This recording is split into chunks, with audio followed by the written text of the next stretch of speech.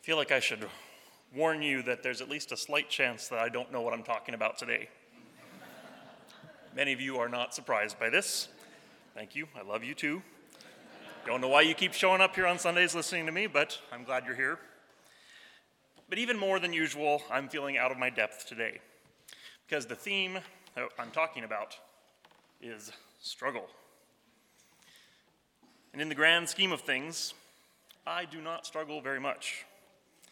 In the typical things that people go through in life, I have not had to face the worst of them. Like, I have my own stuff to deal with, but it's not the same as yours, and I am not an expert here. So I feel like I'm standing in the shallow end of the pool, preaching to folks in here and out there that may have been in the deep end, may indeed be in the deep end in this very moment. Some swimming, some sinking. If that's you, if you have struggles, I would be glad to talk about that, to learn from you, to do what I can to help, if anything. The reason that I'm talking about struggling today is because of this season of Lent. Lent is all about struggle, the journey to the cross, the wilderness experience.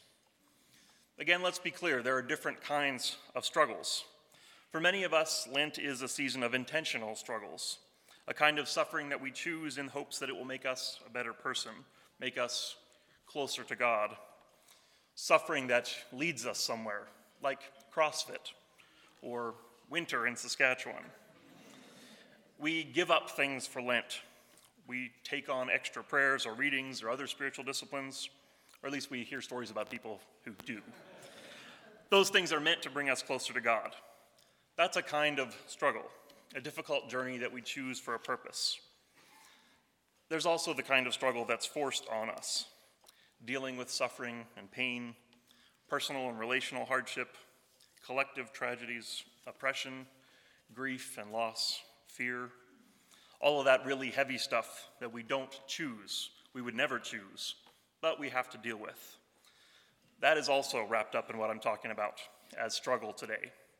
So I'm casting a pretty large net with that definition, and there are extremes there for sure, but I think there's some commonality in those experiences. In Lent, the metaphor for all kinds of struggle is the wilderness journey. Lent is a season of 40-ish days, recalling the 40 days that Jesus spent in the wilderness, as we heard in the gospel reading. And that 40-day experience of Jesus also recalls the 40-ish years that the ancient Hebrews spent in the wilderness around the Sinai Peninsula, the Exodus journey. This story happens in 3 parts. Stage 1, God's people are in bondage, in slavery in Egypt. Life is hard. They've struggled. They've done all they can, but they can't save themselves. So they call out to God. God hears their cry and comes down to rescue them. Stage 2 is the wilderness journey. They leave Egypt and they meet God in the desert. It's long and hard. There are a lot of obstacles, a lot of lessons to be learned, but that's kind of the point. And even though they feel like giving up, they keep going because of the promise of stage 3, the promised land. For the Hebrews, that was the ultimate destination. That was their inheritance. That was the place where they would be free to live and serve God in the way that God intended. Shalom, nothing missing, nothing broken, the just and good society. So out of Egypt, on the wilderness journey, and then on into the realization of God's goodness. That's the archetype, the story for Judeo-Christian worldview.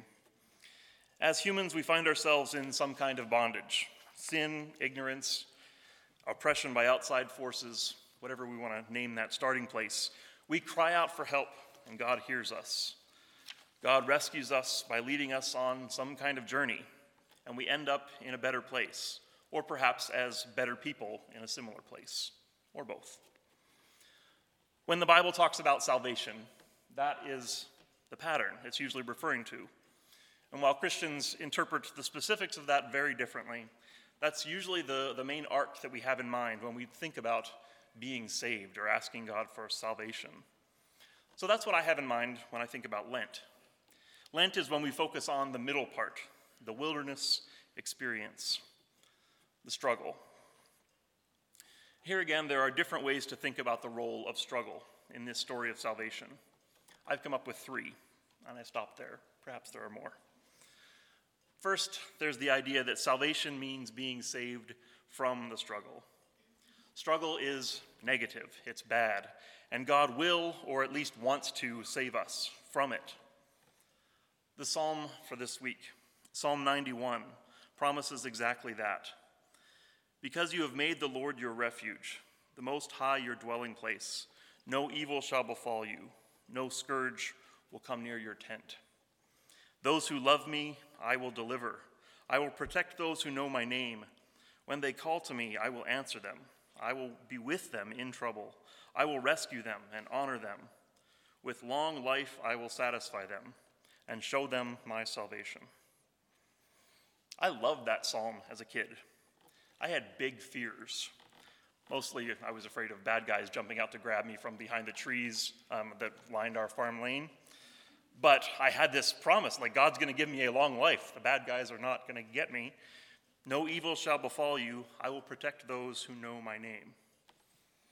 That sounds pretty good. If we trust in God, God will take care of us. No suffering here. Suffering is just part of the problem that God wants to rescue us from. Now I'm a little older, wiser, more sophisticated, and educated Christians like me sometimes dismiss this kind of thing as prosperity theology or the health and wealth gospel. Like, I know God promises these things, but not really. God isn't actually going to keep us from these things. But here it is. And this longing for that kind of protection and blessing, the kind that takes us away from the wilderness, that runs deep. That hope and that promise is ancient.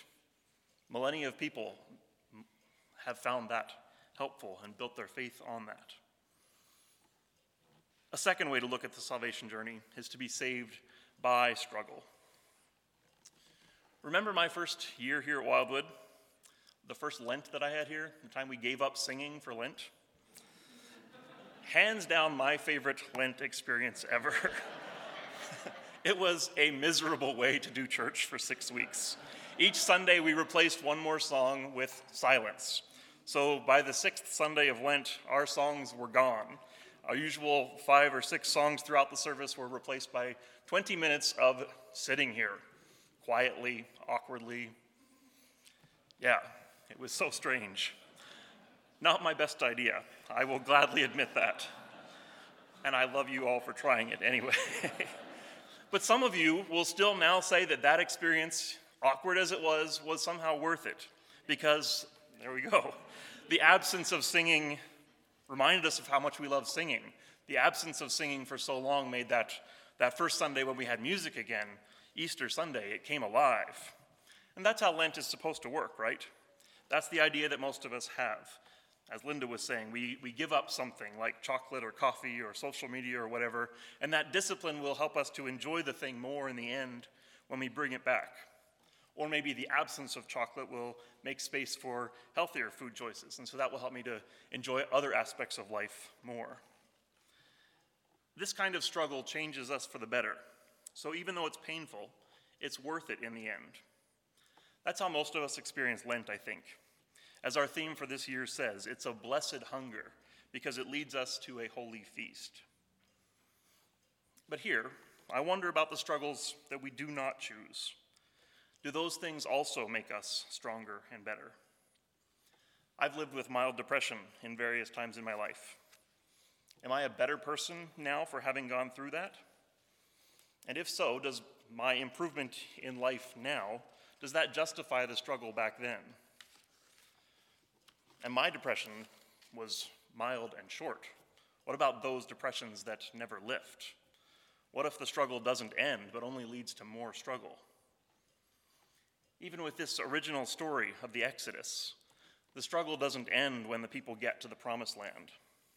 Instead, God leads them there and says, here it is, go take it, go capture it, go risk yourself more, go deal with more conflicts, go face your own failures, go deal with the corruption that runs deep. Their dream of Shalom, this kingdom where there's nothing missing and nothing is broken, that never actually happened. What's the meaning of the wilderness experience when the promised land is not all that it's cracked up to be? And further, how do we fit God into this story of salvation by our struggles? Does God cause our struggles in order to make us grow? Some Christians say that's exactly how it works. I don't find that does justice to the depths of suffering of people that I know, much less to the entire history of the world. So I'm not writing this one off. I'm just saying we need to be careful with where it takes us. If Lent is only about making Easter that much more enjoyable, maybe we're missing something in between. Finally, there's what I'm calling salvation in struggle. In the first two, the focus is on the end of the journey, the promised land, the paradise where everything is made to be okay. I think Jesus flips that script. As I said, Jesus was also playing out this Exodus story in his own life through his wilderness journey. And when those 40 days were over, when the struggle with the devil was through, what happened next?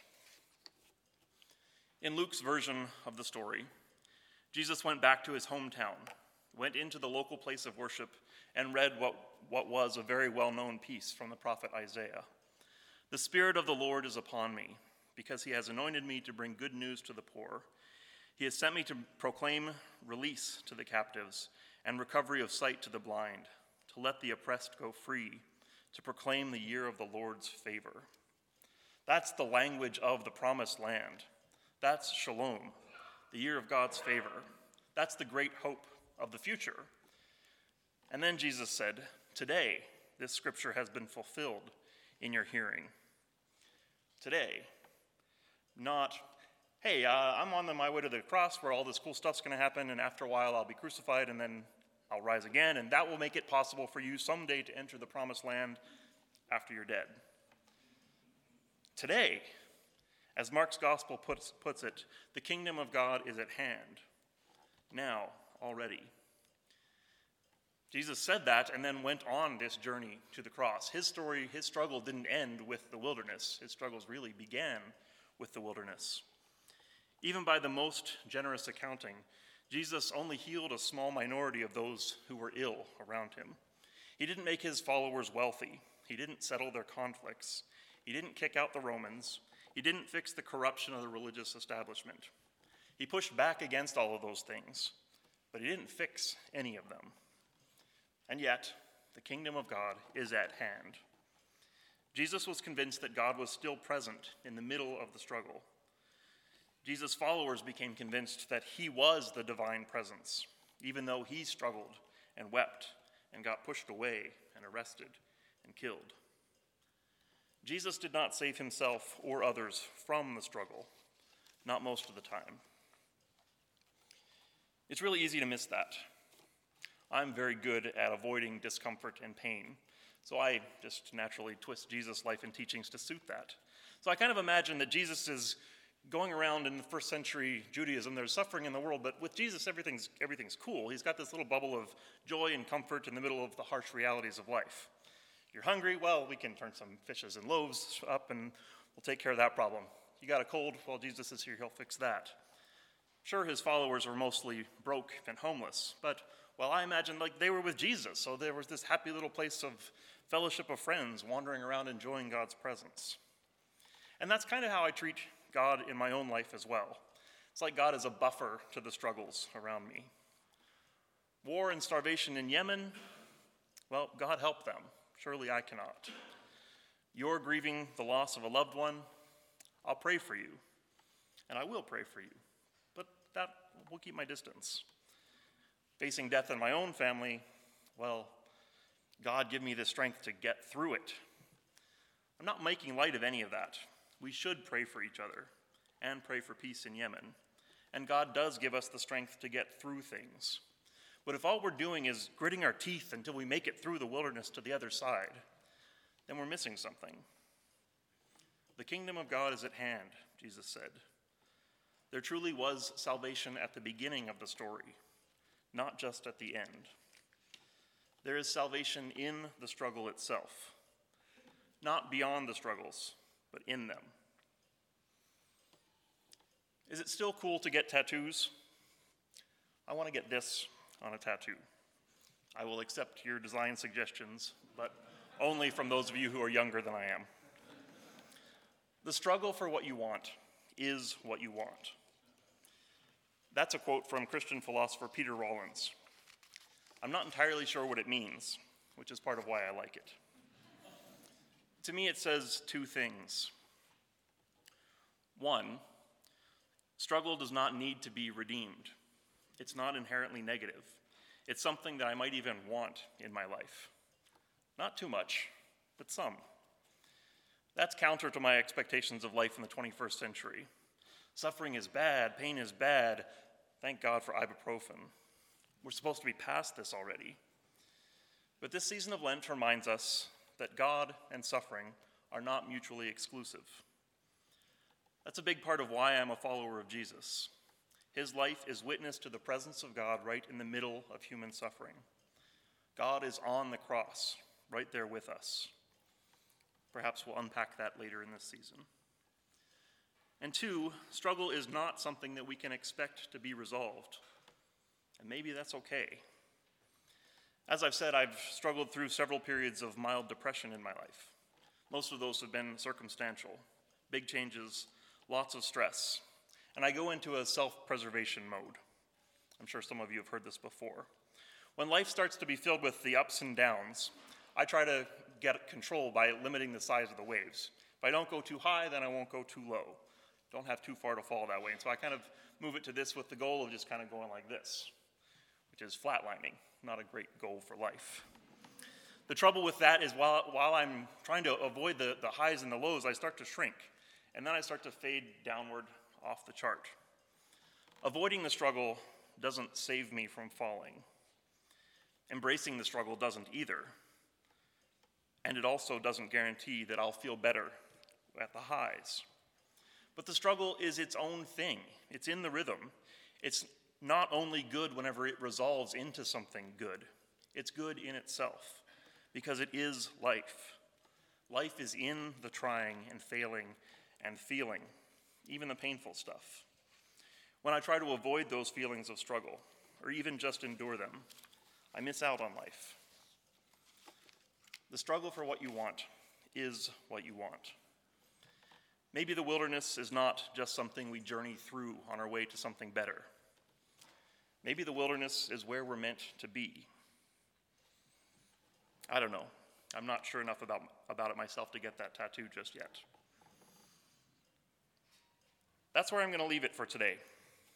It's another one of those sermons where Sunday morning comes before I had everything figured out. Come back next week, I guess. In the meantime, may you meet God in your wilderness experiences. I truly hope that God does save you from genuine hardship, and that your struggles do indeed bring character and integrity. But even when they do not, God is with you. Amen.